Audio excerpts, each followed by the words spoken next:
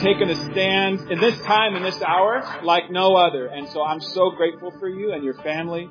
I would just like you to give a warm and hearty welcome to Pastor Shane Idleman. Oh yeah, thank you. Michael, thank you so much. What a good introduction. I don't feel worthy of that. I get a little loud sometimes, so I'm going to back this up. That's okay. Let me tell you, this morning I've been really wrestling with a few different things. I've got a message already prepared, of course. But I don't know. I think God's wanting me to change it around quite a bit. And how do you know that? You really there's a deep impression. There's a yearning to maybe speak on a different type of topic, even using the same template. And they're going to actually pass around an article I wrote, The Battle Cry of Isaiah. Looking back, I would like to change that to The Battle Cry of America. Awake and arise. We need to awake and arise. And here's what I want. Here's what's not in my notes, and I hope it's okay. But I want to talk to you a little bit about how I got here, because I think it's important to everyone in this room, because a lot of times we think that God can't really use me. I'm here in Bishop. Somebody just told me I didn't know anything good could come out of Lancaster. But I know what they were saying. That's a good, I can see where they're coming from. And where we just think sometimes we're insignificant, we can't really make a difference. And what happened in Lancaster, California, I was born there, actually in a little town called Quartz Hill, and barely graduate high school with a 1.8. And but it really wasn't, I did try, but realizing later I had dyslexia, and I just could not follow teachers. I couldn't understand what they were talking about. Algebra, way over my head, world history, boring. It just, nothing clicked, and I had to just really cheat my way through to barely graduate. And then, so graduating that, barely looked upon as the stupid one, class clown. And then so to fill that void, I turned to alcohol for many years in my early teens, or late teens actually. And, obviously we all know that's not fulfilling. And then working in construction. Hello. Digging ditches. And God really began to just break me and humble me. And so with no education, no really background other than hard work, and I think kids need that nowadays. I remember when a man's word was his handshake. If you can believe that. We didn't have contracts back then. Growing up with my dad, watching him work, he was from the farms of Oklahoma. And so would never, ever dare come up here and speak to you. Speaking in public, just embarrassed and sit down. And so, the least likely, what happened? Well, it's called encountering the power of the Holy Spirit. It's called encountering God.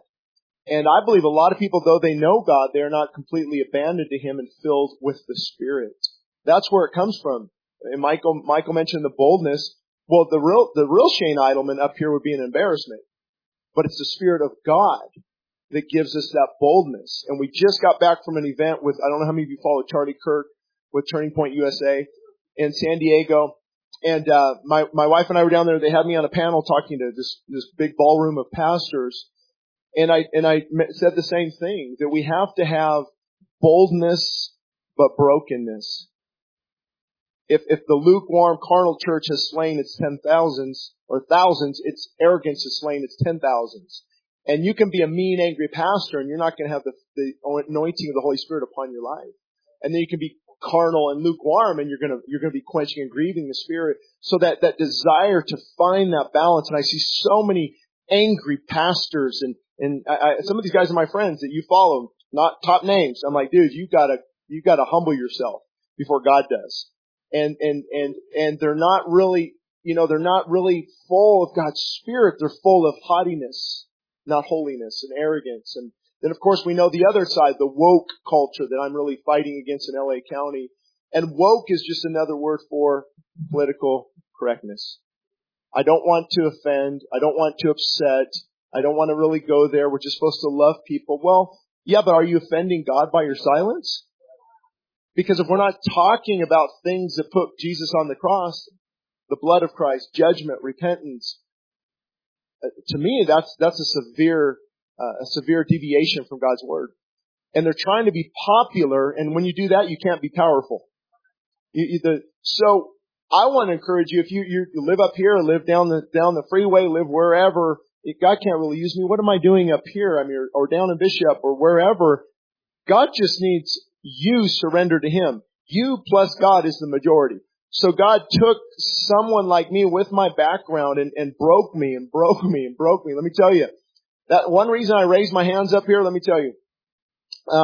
This might come not surprise to some of you if you follow the ministry on 88.5, but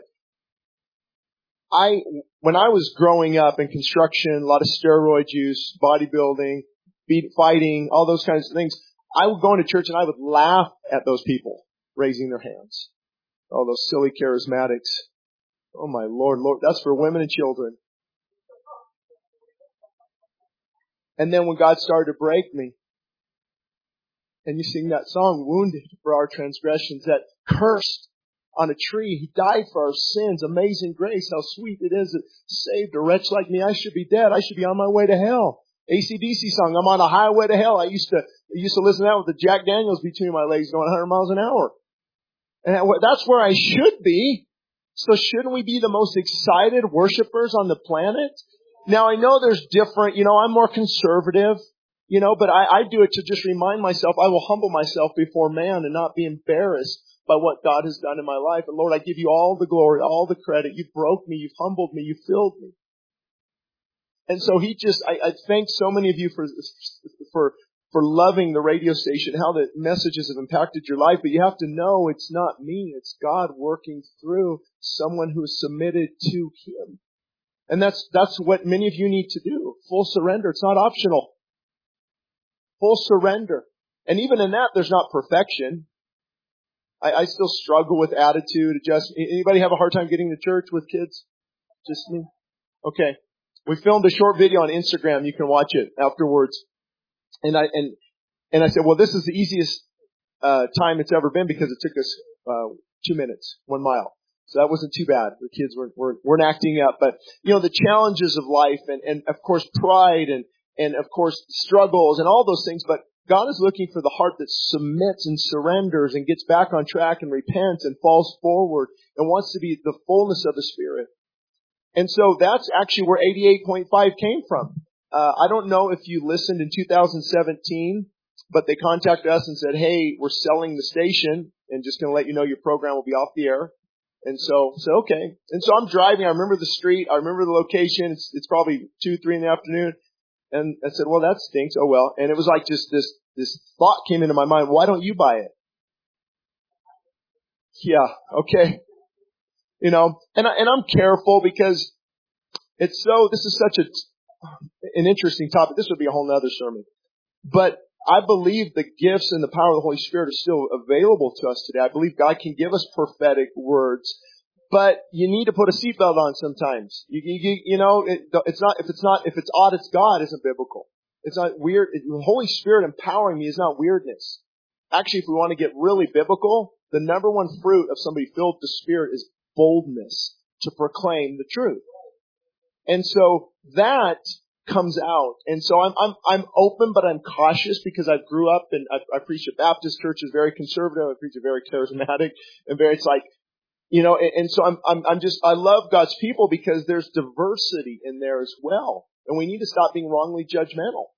Some charismatics need to put a seatbelt on. Some conservatives need to step on the gas pedal. I'm going to get off that topic so anyway, long story short, I'm driving. I heard that. I'm like, oh man, Lord, you got to be kidding me. I don't even know what's involved. And so I contact the station. It's kind of funny. I joke with him. I haven't in a while, but he's like, well, we can't sell to you. You don't know how to run a radio station. Well, I'm like, well, that's a good point. And so I'm just praying for probably 8 months, 6, I don't know. And I said, you know what? I'm just giving this up because this is ridiculous. This can't be God. I'm busy. I've got 5 kids, 17 to 3. Running the church, speaking nationally, writing articles. Whose idea was this anyway? And so 2 days later, we get an email, or I get an email from the office, and they said, hey, there's this guy here. Oh, I told my wife, I said, I can't manage a radio station. So I think I might have missed it on this one. I don't know what that was all about. And so I get an email, and I'll never forget it. I've never got an email like this before, and I'll never get an email like this again. But she said, hey, Shane, there's a guy stopped by. He's thinking of moving here, and he manages a Christian radio station. Well, so today, he has walked us through all this. But he never moved out here. He lives in Minnesota. He was able to do it all remotely. And so, there's that one hurdle. And then I'm still like, nope, there's no way. This is just too big of an undertaking. Because there's a lot to it, working with the FCC and tower and transmitters and engineers and a lot of things that I'm learned through the process. Had God showed me then what I know now, I would have said, no way. And He often does that. He doesn't show you everything you're going to go through. He just shows the fruit, and then you walk, and then you go through all the challenges that get you there. But I was still praying because it was under contract with another buyer, a Mexican radio station, Hispanic radio station. I guess in this day I should pronounce things correctly, or get a woke email from someone. And I love all ethnicities. That's what's funny. I love. We have my associate pastor is a black pastor. He's filling in for me the next few weeks. And another rabbit trail. Sorry, I've got a lot of rabbit trails. So I'm driving. I get to church. I say, Lord, let me meet someone today that has been blessed by that radio station because it went off the air for a while. And let me hear from someone who's been blessed by that. And I know I just need this confirmation, Lord, because see, I trust God. I just don't trust Shane Idleman. So I don't know these thoughts that come in. Sometimes a good thing isn't always a God thing. Satan, I believe, can shoot fiery darts. Your own ego can plant seeds. And so his name was Walt. I said, Walt, how'd you hear about the church? He goes, oh, you'll never forget this. I was so blessed on that radio station before you went off the air. That really changed my life. I'm like, oh my goodness. Wow. So long story short, we moved forward. God closed the door on that escrow, opened the door to other escrow. The financial was there. I mean, it's a good $7,000-8,000 a month to run both radio stations. If you look at the Southern California Edison costs, transmitter costs, and at least twice a year, people email us, hey, you ready to sell Bishop yet? You ready to sell Bishop yet? And so, no, we're not selling Bishop. And so just your encouragement. My point was, I guess I could have got to this 10 minutes ago, but to be encouraged, I'm encouraged by the fact that so many of you are encouraged by that radio station because we don't hear from people we don't know. And so that really is a good reminder that God had His hand in that, still had His hand in that. I choose some of the programming and different things, but a lot of times, we have programmers that can I don't do all that kind of stuff, just the main overseeing of everything. So that's how we kind of got here. I wanted to encourage you. I don't know, again, none of that's in my notes, but God can take what you consider nobody and make you somebody. Actually, He uses the least likely. And I'll when I travel and sometimes speak, and people are like, oh, what seminary did you go to? School of Hard Knocks. Cemetery. I don't know about that one, but my point is, when God calls you, and of course you want to educate yourself, read theology. I love theology, still do today. But when God calls you, and He will begin to use you in your sphere of influence, whatever that looks like. And I didn't choose this calling, it chose me. And in your own life as well, you can make a huge difference up here or where you live, just in your home, in your community, on your street. And a lot of times I still feel, even in California, in Los Angeles County, during the lockdowns, that was a little interesting. We just shut down like everyone did for just a little while. And then a friend of mine, maybe you probably followed Jack Hibbs, texted me, said, what are you thinking? I said, we need to open ASAP. And so we set a date. We had some conference calls and we opened the church, and we, about 200 people moved, out of California from our church during the last 2 years. But the church tripled in size, financially increased as well. But also people left because they were, saying we weren't loving our neighbor. And I'm like, I'm trying to, but I've got people hooked to addiction, brutal marriages, adultery and pornography, suicide. When's the church supposed to be the church? How do we know we're not capitulating?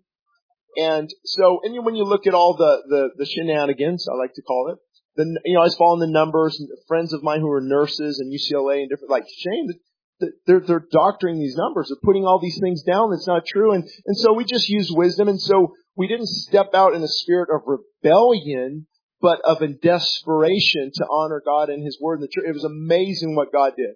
And it was not without its challenges. And I know me and my wife had a serious talk on, okay, this could result in possibly getting arrested. And, because they were, I don't know if you remember, but LA County, they were clamping down. Governor Newsom, who you need to pray for, don't mock, just pray for him and his wife and his kids. And, I know it's hard sometimes, but they were saying, no singing, no church. And it's like just pushing down. And I remember, the Department of Justice under Trump sent him a letter and said, you will not stop the churches. They are essential. So that kind of gave us a little fuel to say, okay, here we go in LA County. We opened up at the stadium. LA County said, there's no singing and I want you guys 12 feet away. And so I'm sorry, I can't do that. And see, the truth will offend, but our attitude shouldn't. And so the boldness comes, we can be gracious and loving and understanding, but still hold the line and say, this is perversion in our culture. We're not allowing that in the schools. This is not right. You will not silence the truth. You just stand still and hold the line. And then God honors that. God gets behind you on that. And so out of that came, the church staying open and like Michael said, the media presence. And they asked me to speak at the Turning Point USA. And then Rob McCoy, I spoke at his church. He spoke at our church. And so a lot of these pastors banded together. And what you need to know is a lot of the pastors we ran into throughout the United States, there's a I don't even know what the right word is, but there is a holy indignation. There's a righteous indignation that God is moving among His pastors and His people. There's a sense of revival, because if you've heard me speak, spiritual awakening at this point is our only hope. The Titanic has been hit.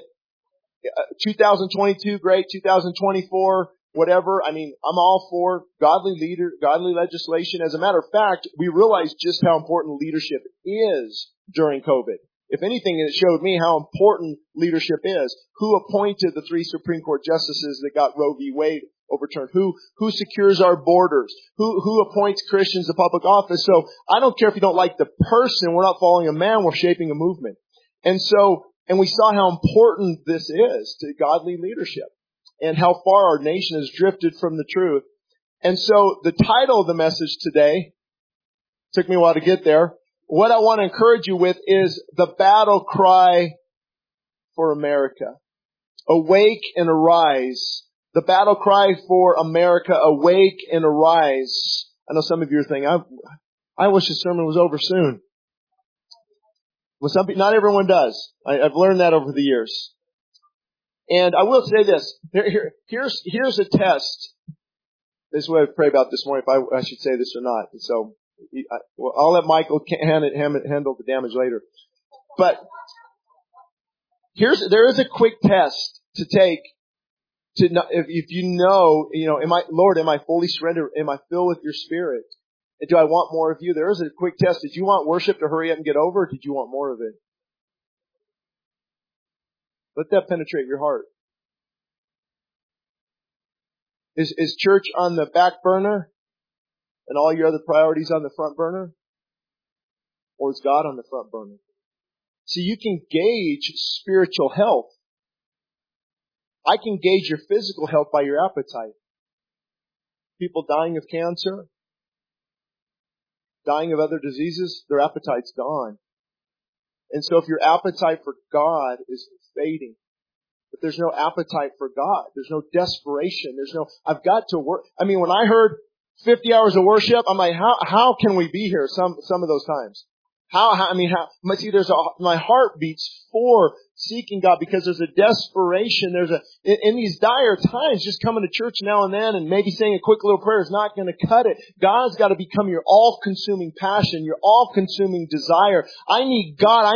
Oh God, would you rend the heavens? God, would you open up and come down and visit your people because we're desperate. Our grandchildren, our children are exposed to so much perversion, ungodly legislation. So many politicians are lying and deceiving. And if we can't trust the FBI, who can we trust? God and God alone.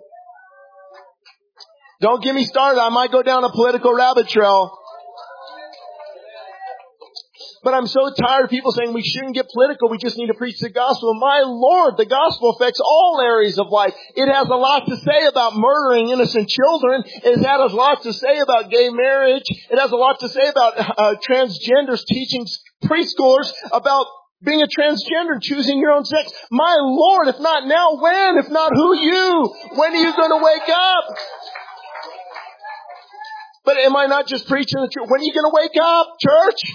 This is not time for playing games. And I didn't come here to tickle the ear. I came here to challenge the heart.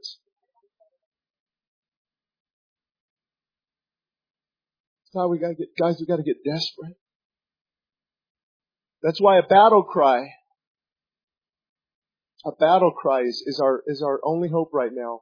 What was a battle cry? It would summon armies to war. You know, when the Philistines heard the battle cry of Israel, the Bible says they literally shook. What is that cry in Israel? What is going on? The God of the universe has visited them.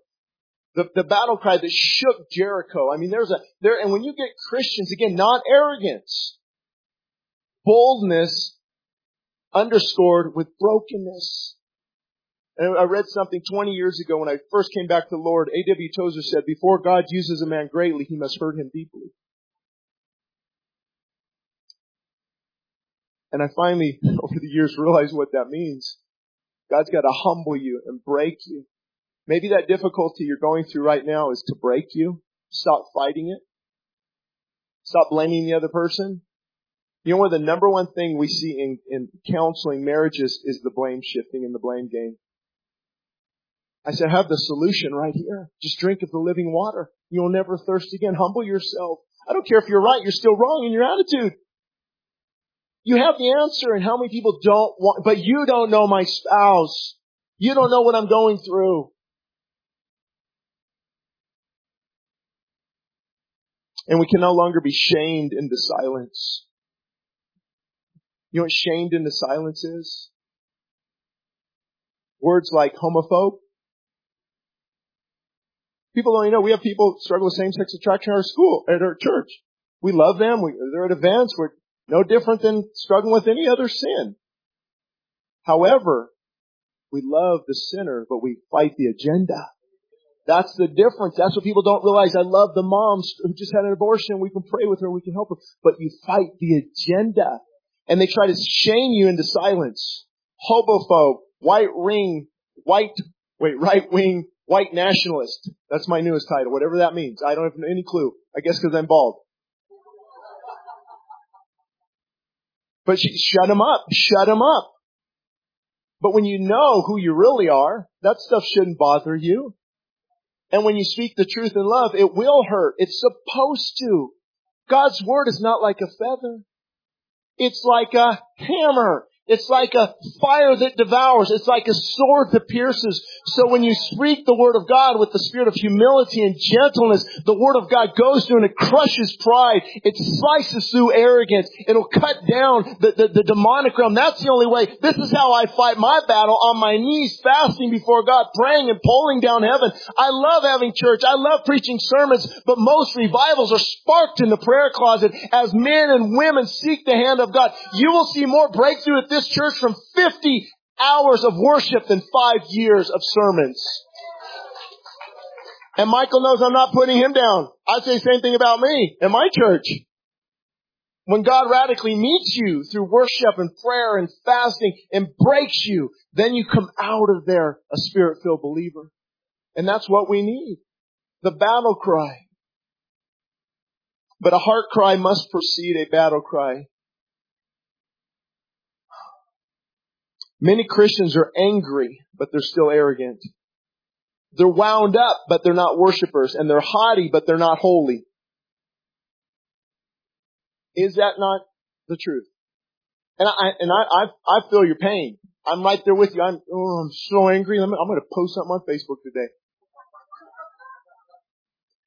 If you knew what was going on up here, I would tear Twitter and Facebook and Instagram apart and just in your face. But that's not, I got to balance it with love and grace and make sure, is this edifying? Is this going to build up? But there is a time to strengthen, and equip people, and encourage people. Another friend of mine, Sean Foyt, you might follow him. He's having all these worship events.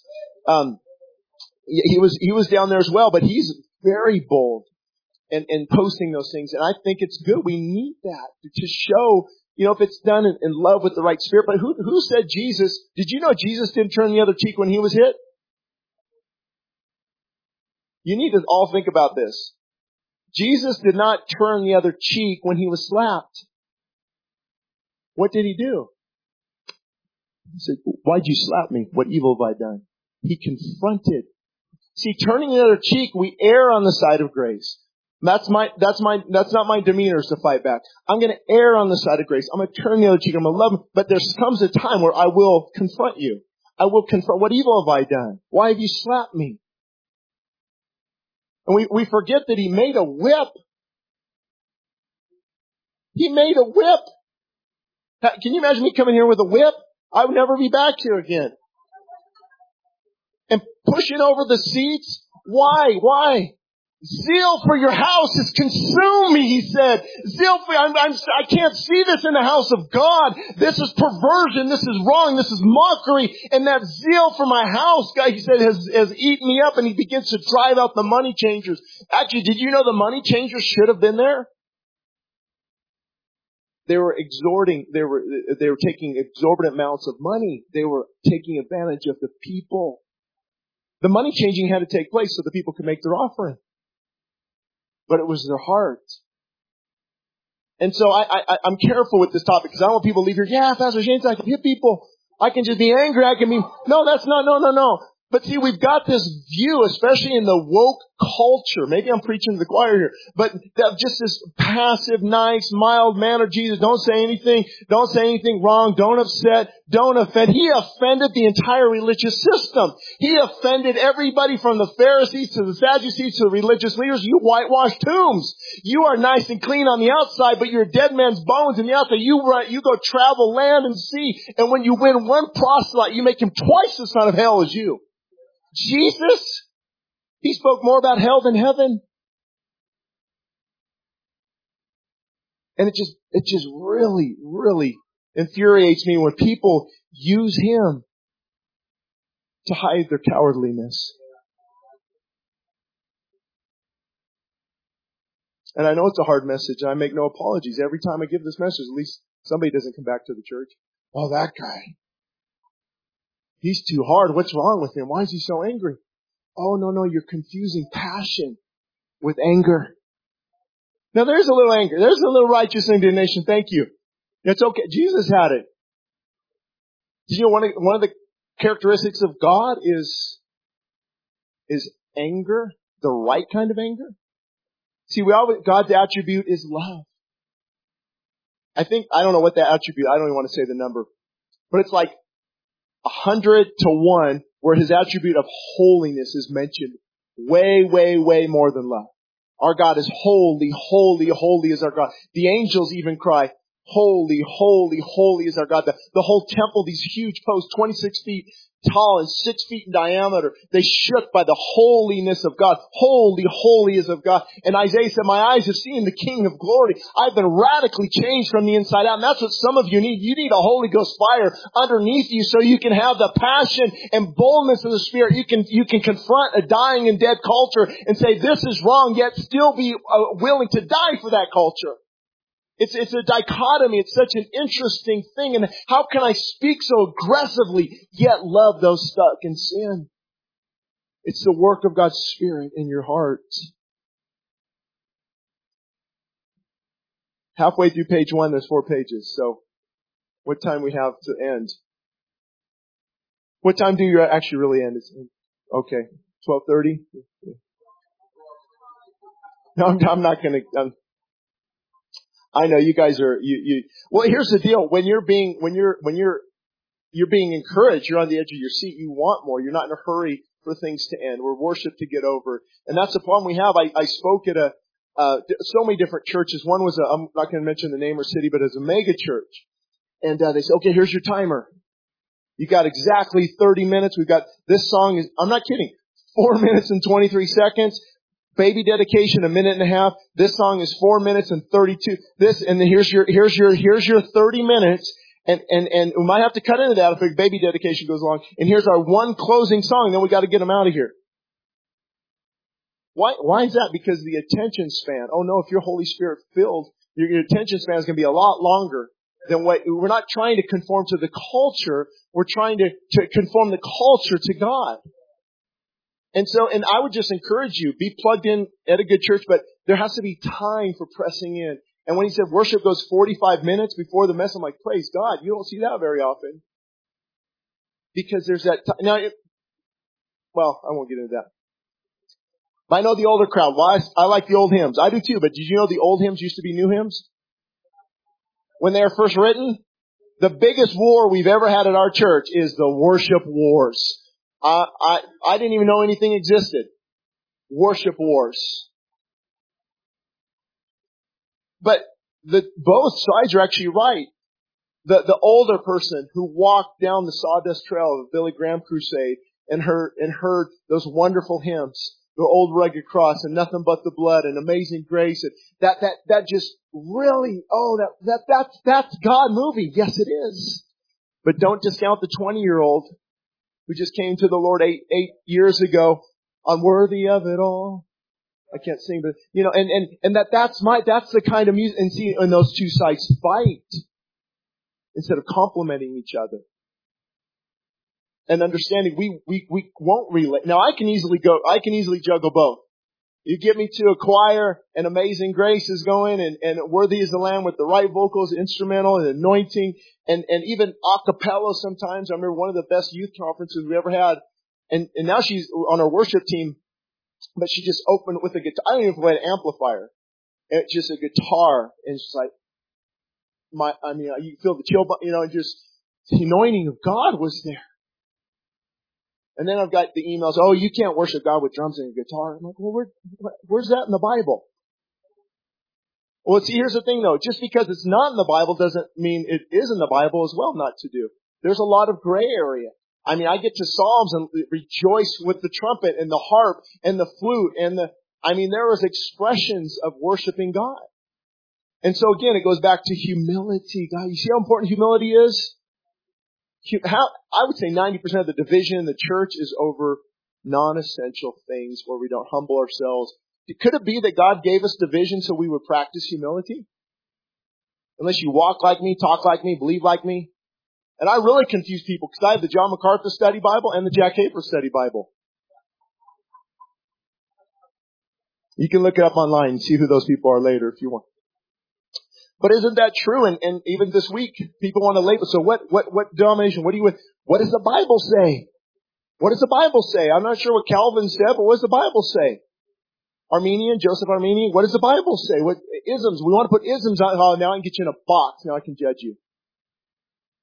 And one big passion of mine is to get the church united. The real church, not ecumenical movements of falsehood, but the real church to put down differences. The Baptist has to worship with the charismatic and stop judging. Oh, that church. Oh, they're too crazy. Well, you think they're a circus? You're a cemetery. I'd rather be a little bit lively. And remember, Paul wrote 1 Corinthians on the gifts and use of the Holy Spirit. Living children need rules. Dead children don't.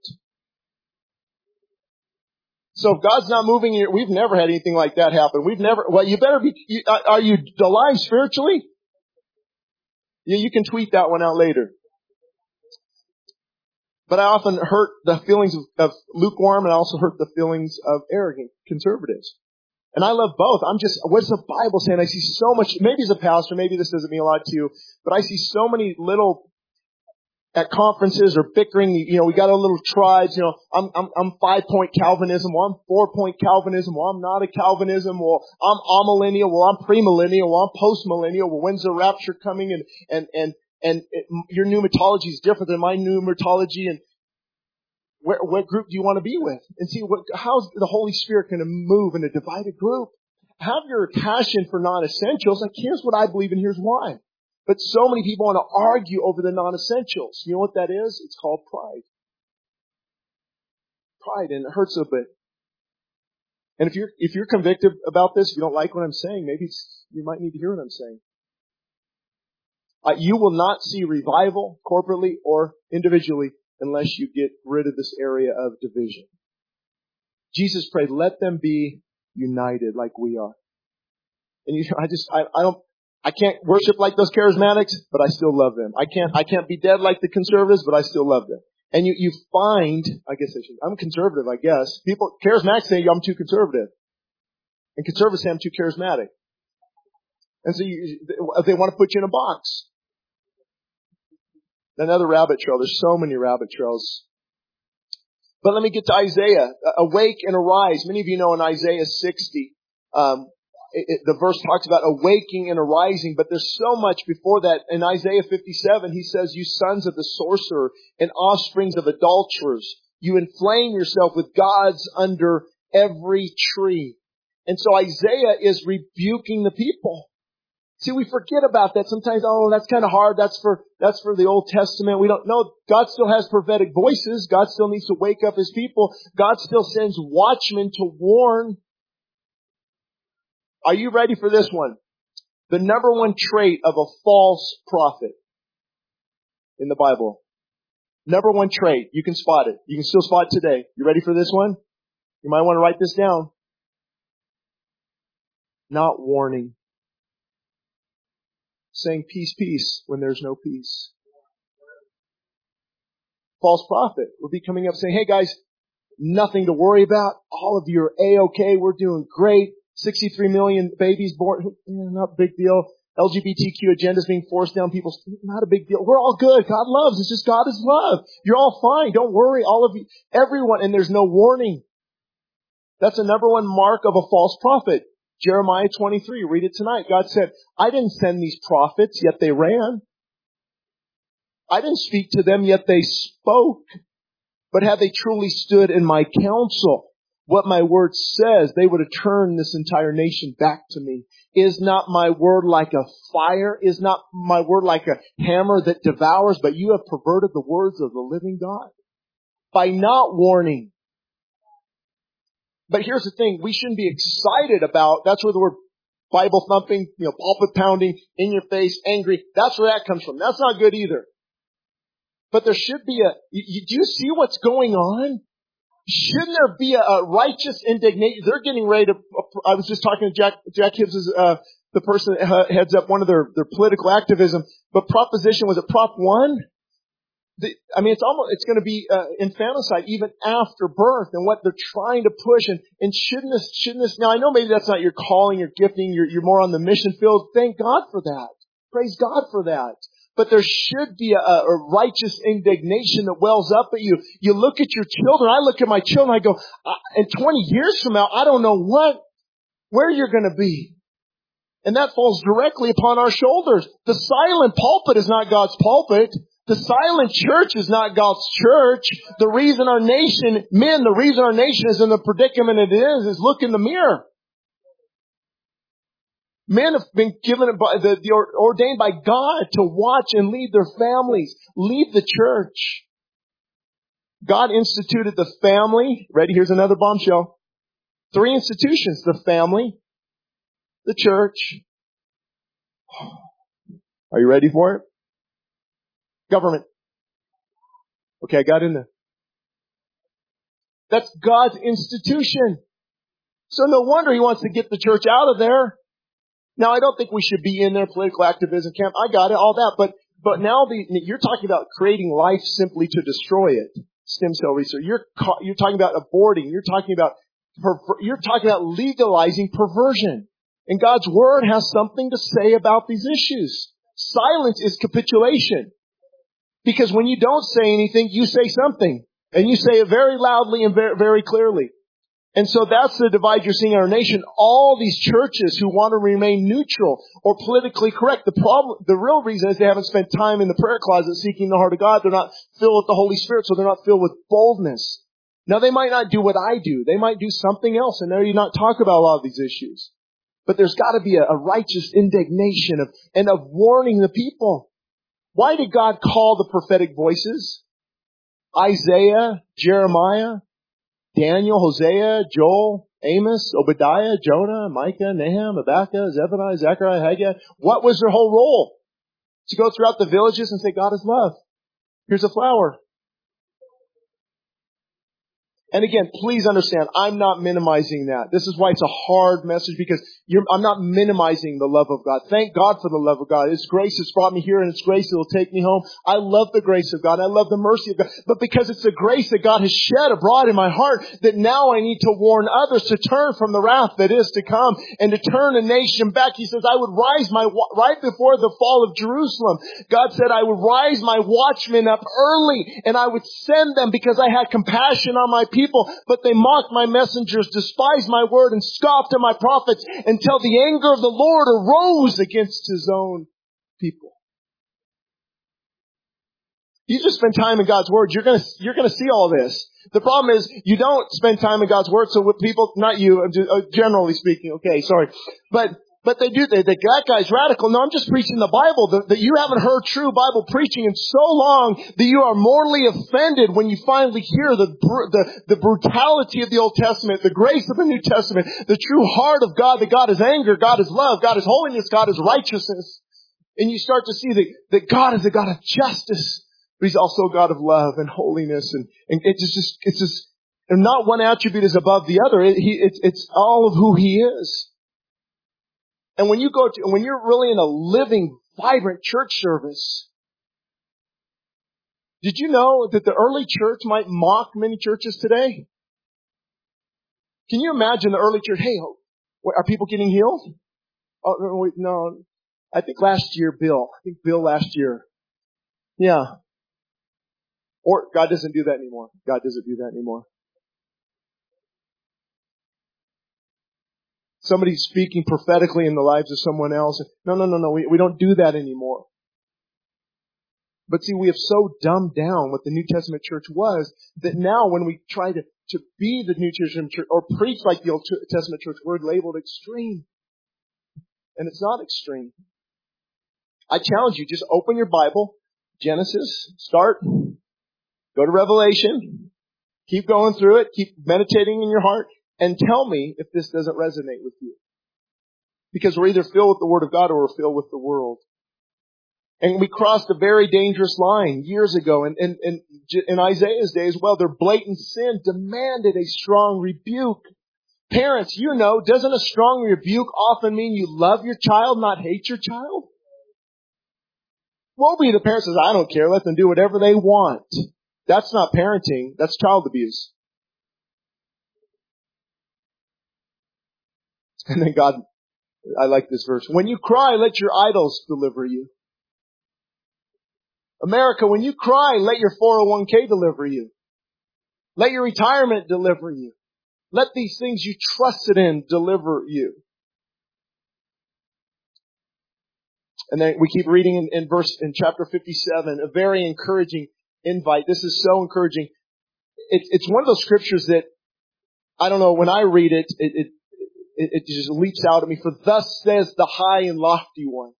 God is speaking to His people. Thus says the high and lofty one who inhabits eternity. He dwells. God dwells. Are you ready for this? God will dwell with this person who has a broken and contrite heart, to revive the broken, to renew those who are contrite in spirit. God says, I want to speak with you. I want to dwell with you. I want to guide you. I want to lead you. I want to fill you, but you're too full of yourself. You've got to humble yourself under the mighty hand of God and be filled with the Spirit of God. And those who are desperate, what parent would not answer the cry of their children? You see your child, Mommy, Daddy, help, help. You're just going to say, hold on, let me wait till the service is over. Hold on, be about a half hour.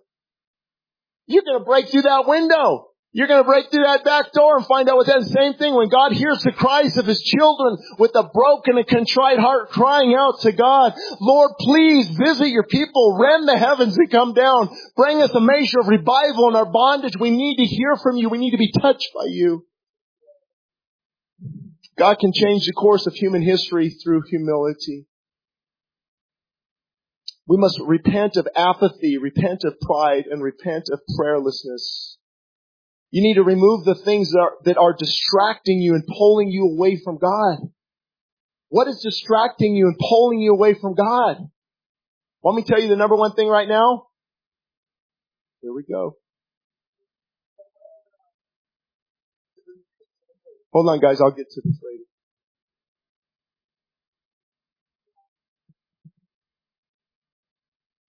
I'm amazed at how many people know exactly what's going on in the news, but not what's going on in God's Word.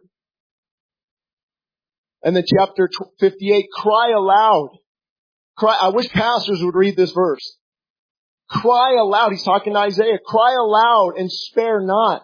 Lift up your voice like a soft, quiet bird. Harmonica. That was a nice harmonica. Right, just quiet.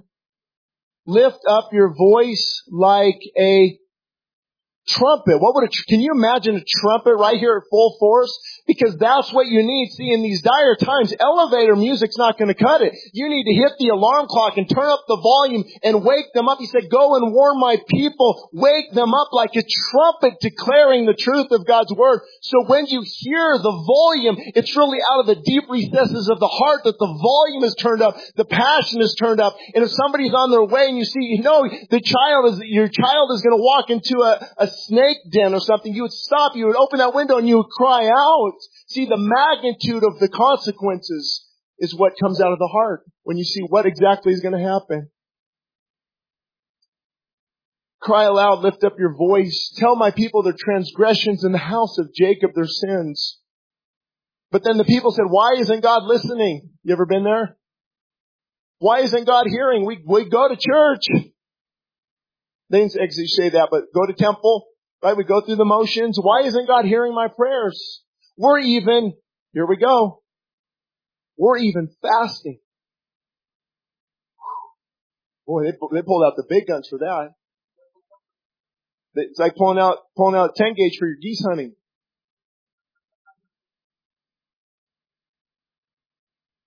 But God says, you're going through the motions.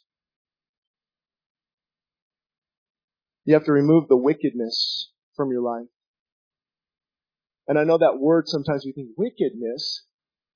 That wickedness really means just something that contradicts the Word of God or the nature of God.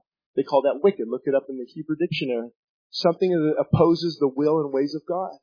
So there's removing the wickedness, going through the motions. Then he said, once you get your heart right, then your light will shine. Then your light will shine. Maybe that speaks to some of you this morning. You've been praying, you've been asking God, but there's something in your heart, something in your heart that has grown hard and callous.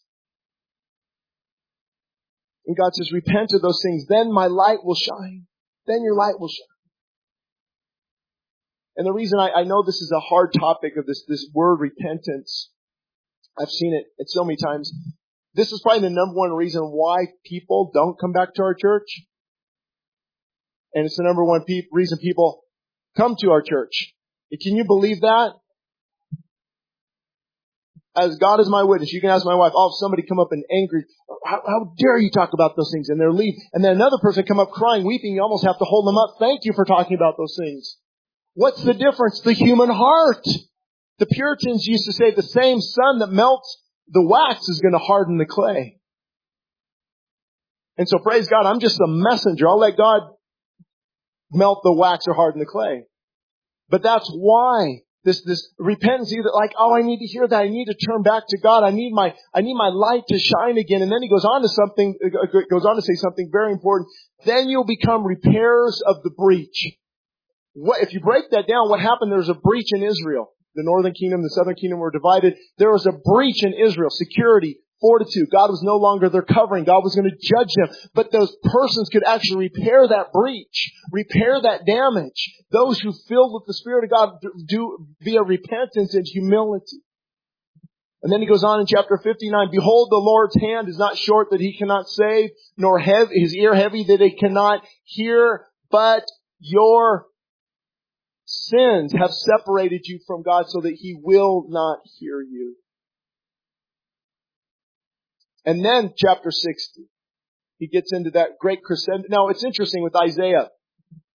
They're not necessarily written in order, chronological order. Some of the prophetic voices are all over the page. But you see this warning in Isaiah They're warning, but there's an encouragement. He warns, he blasts them, for a lack of a better word. He just lets them have it, but then he says, be encouraged. God dwells with those who have a broken and contrite heart. In other words, have your heart break and let God rebuild you. And then he says, after all of this, arise and shine. Arise and shine, for your light has come and the glory of the Lord is risen upon you. After you've been beat up and built back up by God. I love that. He will cause you to arise. Do you know I've been beat up by God? I've been smacked down by God. He got out the big 20-pound sledgehammer. And he broke and broke and broke and continuing to break and break and break. And then that's how women, how many women put on perfume today? Oh, not many. Okay, that's a good, different analogy. Okay. Where did that perfume come from? The flower petals being crushed. Olive oil. The olives were crushed. Same thing has to happen in the human heart. Crush the arrogance so the beautiful, beautiful scent of humility can come out. And I wish we would humble ourselves more, but often God humbles us. Mainly through a couple different ways. Through circumstances. Anybody been humbled through circumstances or just me? Just when you think you're at the top of your game. For me, where it all started, another rabbit trail. But if you follow, you probably heard that I used to, after construction, I got involved with 24-hour fitness, and then I worked my way up and became a district manager over a lot of clubs and employees and all these different things.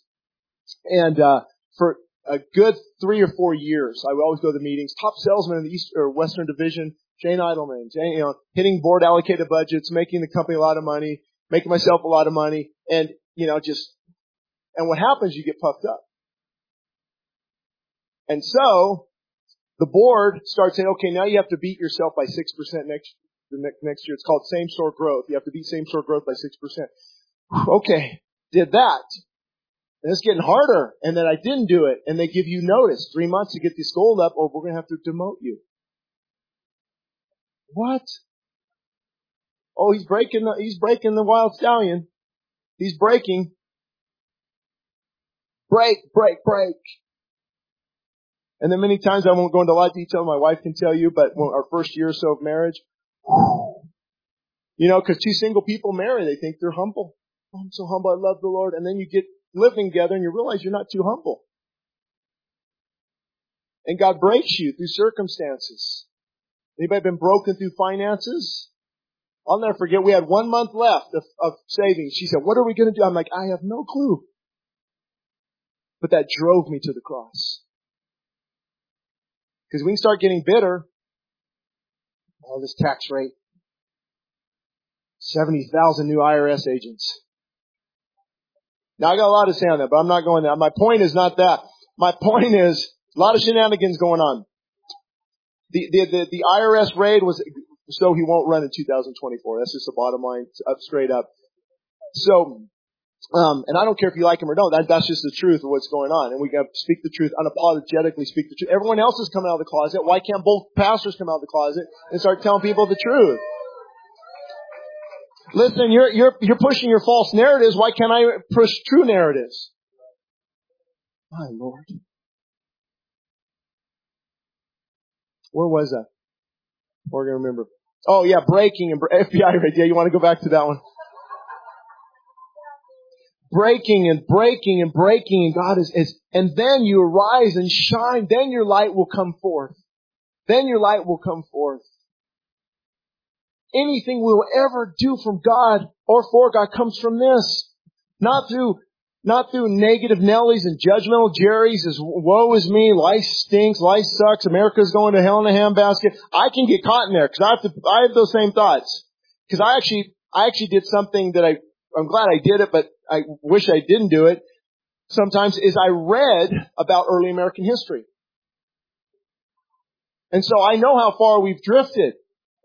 I know what was written in the Mayflower Compact. I know what the Supreme Court Justices, John Jay said in his will that that he gives his life to Jesus Christ. I know that the rules of Harvard said, let every student be plainly instructed and earnestly pressed to consider well the main end of his life and to lay Christ Jesus at the bottom as the only foundation of all sound knowledge and learning. The Supreme Court, all of our laws were based on biblical principles. You couldn't even run for office without professing a faith in God. I can keep going. And I'm like, oh my Lord, have we drifted so far or what? That's why they are rewriting American history. That's exactly why. All bad, slavery, deist. Did you know that it was Christians who brought slavery to an end? You know half of our founding fathers abhorred the practice? And they said, we've been given this evil from Great Britain and we are working and see, but you're not exposing any of that because if you don't realize how cracked the foundation is, you're not going to do a lot to fight for it. And the word that you'll hear a lot, and you've been hearing a lot, is progressive. Progressives, right? They think we're progressing. But if you're going away from God, you're not progressing, you're digressing. Hope you guys give the CD to a lot of your friends and family because we need to get the truth out there about how far we've drifted from the truth. And should we not be like Nehemiah? Why should I not be sad when the place of my father's tombs lies in waste? Why should I not be sad when the millions who gave their lives for the freedoms we now enjoy roll over in the graves to see how far we've drifted? The thing they fought for, one nation under God, not to become one nation above God. And see, you have to fight for these. You have to contend for these things. Sure, Twitter wants to silence me. Facebook is still shadow banning me a year and a half later. Shut this guy up. Stop. I was on Fox News a lot. If you go and put Shane Idleman on Fox News and YouTube, and Fox sent me an email privately from the person. I can't say her name, but she said, hey, they're going to cancel you pretty soon. I'm probably going off too. They're kind of getting more politically correct. And see, so shut it down. Shut that voice. Shut that voice. The truth says, I want to share the truth. Air runs from it. Truth says, let's down and talk about the truth. Air will run from the truth every time again. So that's what you're seeing. Create this false narratives. Create these things that aren't true. So it leads the people astray. And I believe the pulpits actually used to talk about these things. I also stumbled across something else. Pulpit sermons on political hot buttons. They would talk about who's running for office in the 1800s and what they believed in. They would come against the prohibition of slavery or alcohol or different things. They would speak upon it. Benjamin Franklin said, gentlemen, hold on. We're not getting anywhere with this Constitution. We're not getting anywhere. Let's devote a couple days. You ready for this? For relaxation at the spa and meditate with yoga. He said, let us commit a few days of prayer and fasting. If a sparrow cannot fall to the ground without his notice, is it probable that an empire can rise without his aid? They reference the Bible 4 times more than any other source. And so you see how far we've drifted. It started to break my heart. Because we know the consequences of a nation that drifts from God. So on one hand, it's very hard in my heart because I have this pain and hurt and concern. But I also have this holy fire and this zeal and this hope because I know God in the darkest moments, that's when God brings revival. In the dark, and did you know we think the mega ministries are going to usher in revival? They're not. From Wesley to Spurgeon, from John Bunyan to Jonathan Edwards, they were all converted one-on-one or at tiny church services. I remember Spurgeon, Charles Spurgeon. Anybody heard of Charles Spurgeon? I hope so. A snowstorm stopped him from going to a normal church, wasn't a believer. He walks in, there's about 15 people there in a blizzard. This deacon gets up, doesn't even really know what he's doing, just opens to Isaiah 45. And it says, God says, look to me, all the ends of the earth. Look to me and be saved. And he pointed his bony little finger and said, young man, look to me and be saved. And now we have this great work from Spurgeon, converting thousands whose sermons are printed more now than ever before. John Wesley was so convicted over the holiness of the Methodists. He devoted his life and surrendered his life to God. John Bunyan heard these four women talking about their spiritual experience. And he said, I want that. Remember, God uses the little and the meaningless that we think. But God says, you plus me is the majority. I'm convinced that God doesn't want the majority because then they get all the credit. And so that's why I'm very encouraged because in these dark hours, God will bring revival.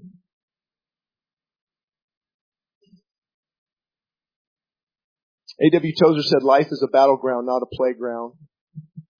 So here, if I could sum it up, I'd say this. Although it's God who fills us with His Spirit, we must yield. And it's so ironic. I love, it's called the study, it's called pneumatology, the study of the Holy Spirit. And it makes so many conservatives nervous. Oh, don't talk about that. We got the Father, the Son, and the Holy Word. But it's the Holy Spirit that empowers. It's the Holy Spirit that drives. It's the where did this energy come from? I had to put on worship this morning at 4:30 in the morning, say, Holy Spirit, fill me. That's not weirdness. It's in the Bible. Somebody, I think his name was Paul.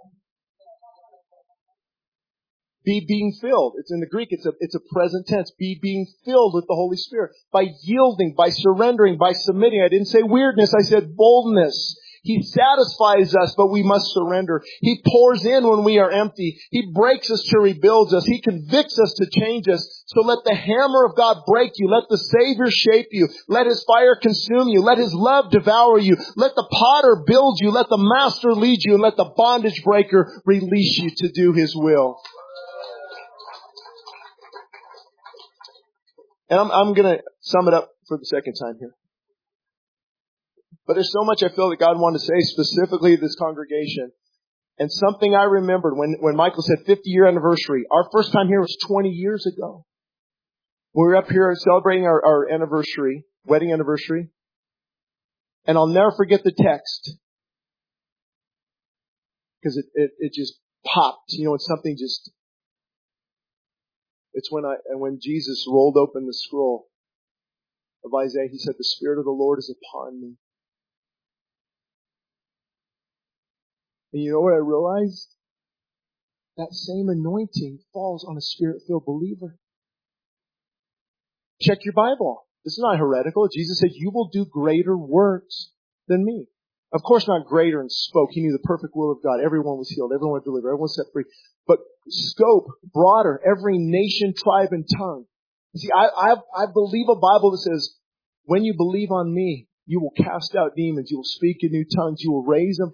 If you have a problem with that scripture, you have a problem with the Bible. Now, again, I'm conservative. Let me jump under my John MacArthur Study Bible. Right? I'm like, but it's Bible. And the more you're not naive. You're not just throwing caution to the wind, but you're open. As soon as I started to be open, Lord, do you want that Spirit? I want the Spirit of God upon me to set the captives free, to release those who are bound. I want all the Holy Spirit. I don't want to play church. I guess that's what I'm getting at. I don't want to play church to you. I want the fullness of the Spirit. I didn't come here to speak to a social club. I came here to awaken a dead and dying church. We need to be desperate for more of God. We need to cry out for God again when God's people humble themselves. Isn't that interesting? He didn't say if Washington and Hollywood humble themselves. He said if my people who are called by my name will humble themselves and seek my face and turn from their wicked ways, I will hear their prayers. I will hear and heal their lands. And I love the judgmental Jerry who comes up to me afterwards and says, you know, Pastor, that's mainly that in context, hermeneutically and homiletically speaking, that verse is for historical Israel. We can't apply it today. Now, I love context. I don't like taking verses out of context and saying whatever it wants. When I come up here, I literally tremble a little bit. So ask my wife, I say, I can't wait till this is over so I can enjoy the rest of the day. Because but it's not bad. It's a burden. It's a burden. Thus saith, what does God put on my heart? What's the word of God say?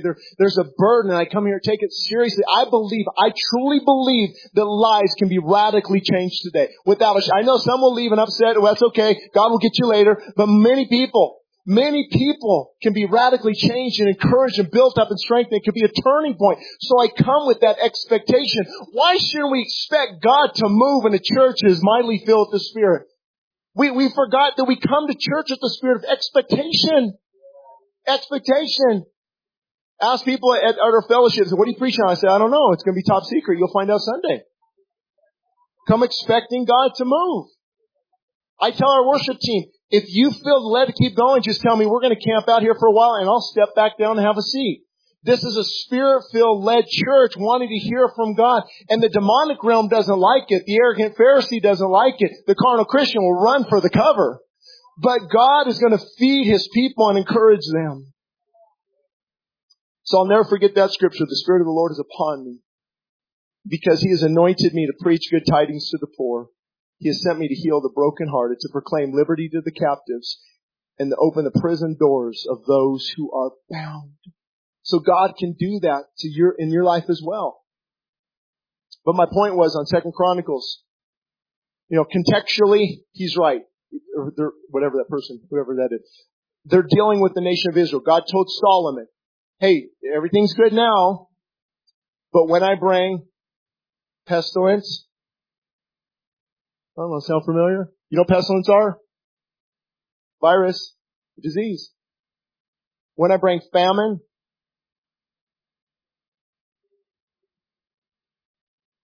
I don't think we've yet to see yet the tip of the iceberg of what all this craziness is going to do to the church. And there's one of the guest speakers, I can't remember his name. Victor Marx? Is that his name? Victor Marx? You should look him on YouTube. Very powerful guy. I wasn't a pastor, so he said some things I could never say. But he said what COVID did, it revealed who's who in the zoo. When I bring pestilence, when I bring famine, when I bring drought. Anybody been to Lake Mead or Powell in a while? South Lake, there you go. Crowley, I come up here for 40 years. I remember when Crowley was much higher. Grant Lake. When I bring these things, if your legislators and your political officials, if they humble themselves, he said, when you hear the call, see, that's why we're angry, but we're not broken. We're not humble. When you humble yourself and cry out to God, then I will hear your prayer. And this is what I like to tell efforts. So you're telling me, if the majority of Christians in America, not even the majority, I'll take the minority, I'll take the remnant, when they're calling out to God, when they're repenting of their sin, when they're seeking His face like never before, when they're fasting and crying out to God, He's not going to hear their prayers. And sir, you need to reread your Bible, because the Bible I read tells me that God will hear the cries of His people. When I look to the hills, where does my help come from? My help comes from the Lord God Almighty. When we cry out, God will hear the cries of His children. I truly believe that. I'm not coming up here being a motivational speaker. Let me see if I can trick everyone. We don't need your money. All the books are free. All my books are free on the church website to download it. I came because God has given me a burden of fire. And often when the pulpit is aflame, so is the pew.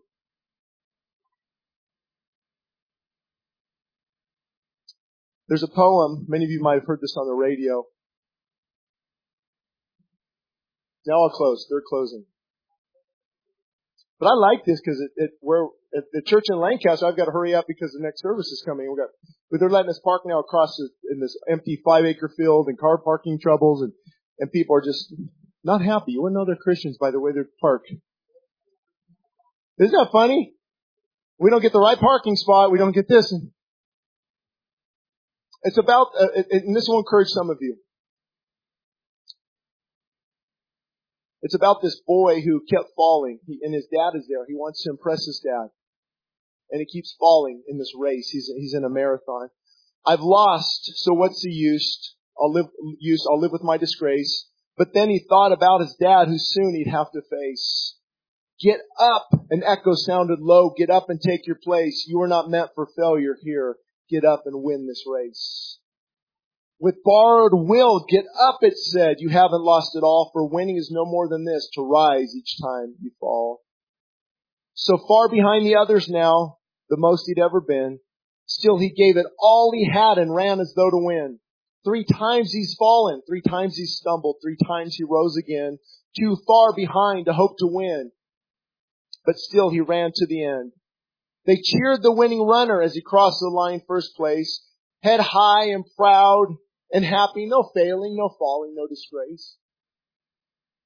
But when the fallen youngster crossed the line last place, the crowd gave him the greater cheer for finishing the race. Even though he came in last with head bowed low and unproud, you would have thought he'd won the race to listen to the crowd. And to his dad, he sadly said, I don't know why, every time this poem gets me.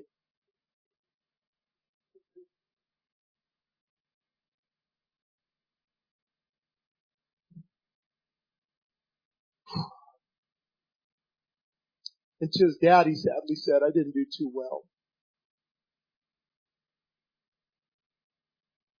That was me in 1999.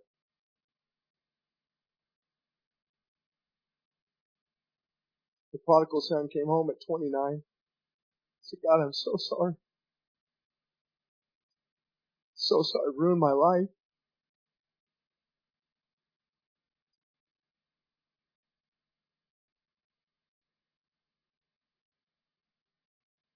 He said, to me you won, his father said. You rose each time you fell.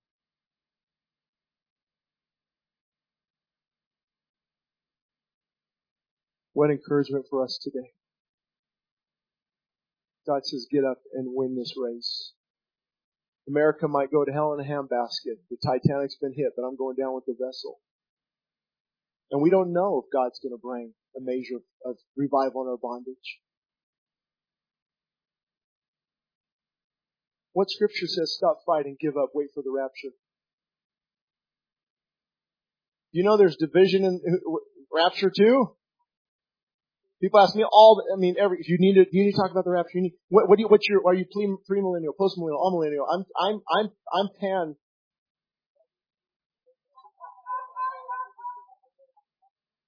What do I call it? Pan? Oh, I'm going to see how it all pans out in the end. Yeah, they call it something, pan trib. Yeah, I'm pan trib. And here's why. I don't want to tell my kids, hey, don't worry, when it gets real tough, you're out of here. Can you imagine? Hey, don't worry guys, when it gets real tough, you're out of here. That's not how you build warriors. You prepare them for what might be ahead. Maybe God will spare us, but how do you know we won't go through some very, very, very... Go tell the Christians in the Middle East who are getting beheaded. Hey, before it gets real bad, I know you just saw your son murdered and your daughter raped, but before it gets... Give me a break.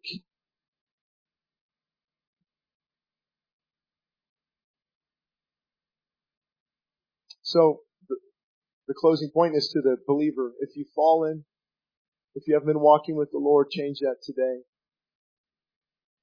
God will do amazing things with a life fully surrendered to Him. The most miserable spot you will ever live is where I lived for 17 years. A double-minded man is unstable in all his ways. How long will you follow two opinions? On Mount Carmel, the prophet proclaimed, how long will you follow two opinions? If Baal be God, follow him, Shane. But if God be God, follow him. Oh, and I like God on Sunday, but boy, I sure like this on Monday. And I'm double-minded. I'm not fully surrendered. I'm miserable. Miserable.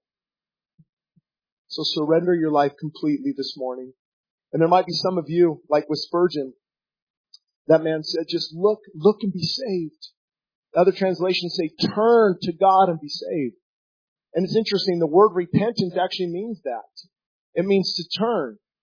So when a person repents, they're walking according to the ways of this world. They love the things of the world. They don't really like God. They definitely don't like this message. And and God says, turn from that arrogance and repent.